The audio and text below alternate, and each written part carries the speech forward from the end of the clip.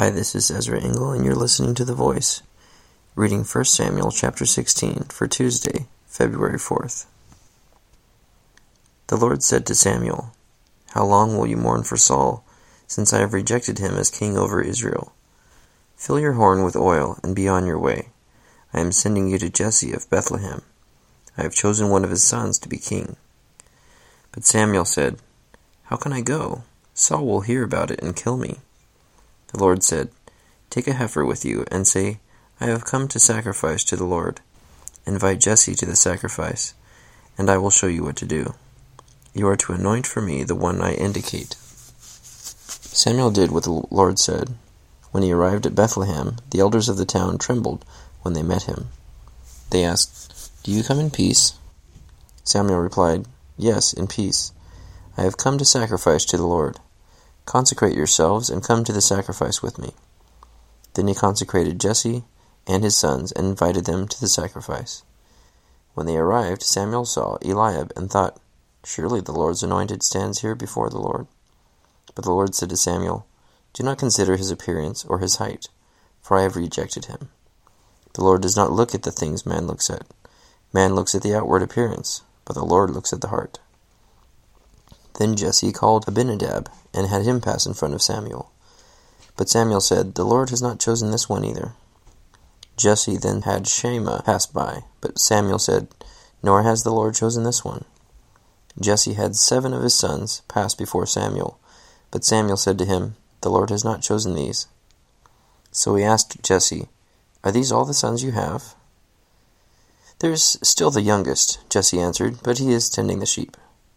Samuel said, "Send for him. We will not sit down until he arrives." So he sent and had him brought in. He was ruddy, with a fine appearance and handsome features. Then the Lord said, "Rise and anoint him. He is the one."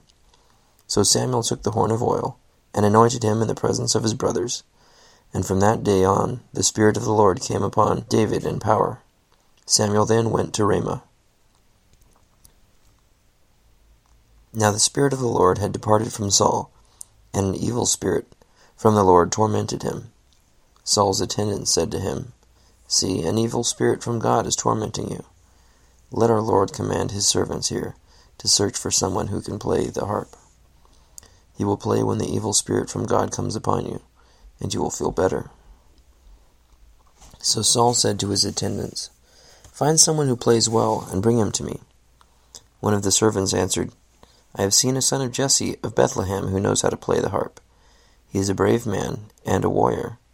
He speaks well and is a fine-looking man, and the Lord is with him." Then Saul sent messengers to Jesse and said, "Send me your son David, who is with the sheep." So Jesse took a donkey loaded with bread and a skin of wine and a young goat, and sent them with his son David to Saul.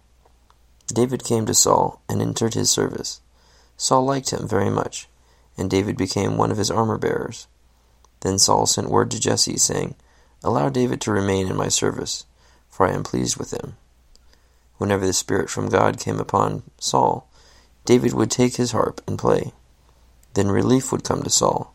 He would feel better, and the evil spirit would leave him. 1 Samuel chapter 16. So Samuel anointed David as king, even though at first appearance David's older brothers seemed like likely candidates for kingship. But God makes the point that he doesn't look at what man looks at in the outward appearance. He looks at the heart, and he anointed David. Saul didn't know that this happened, but Saul was also being tormented by an evil spirit from God. This is confusing to me, because God is good. So why is he sending an evil spirit to torment Saul?